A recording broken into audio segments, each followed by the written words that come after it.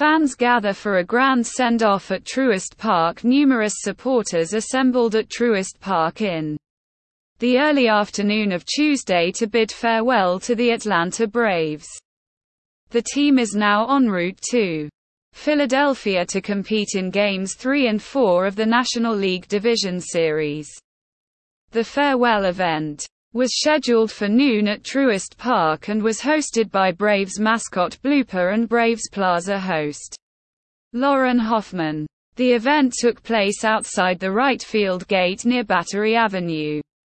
The Braves secured a victory in Game 2 of the series on Monday night, leveling the series.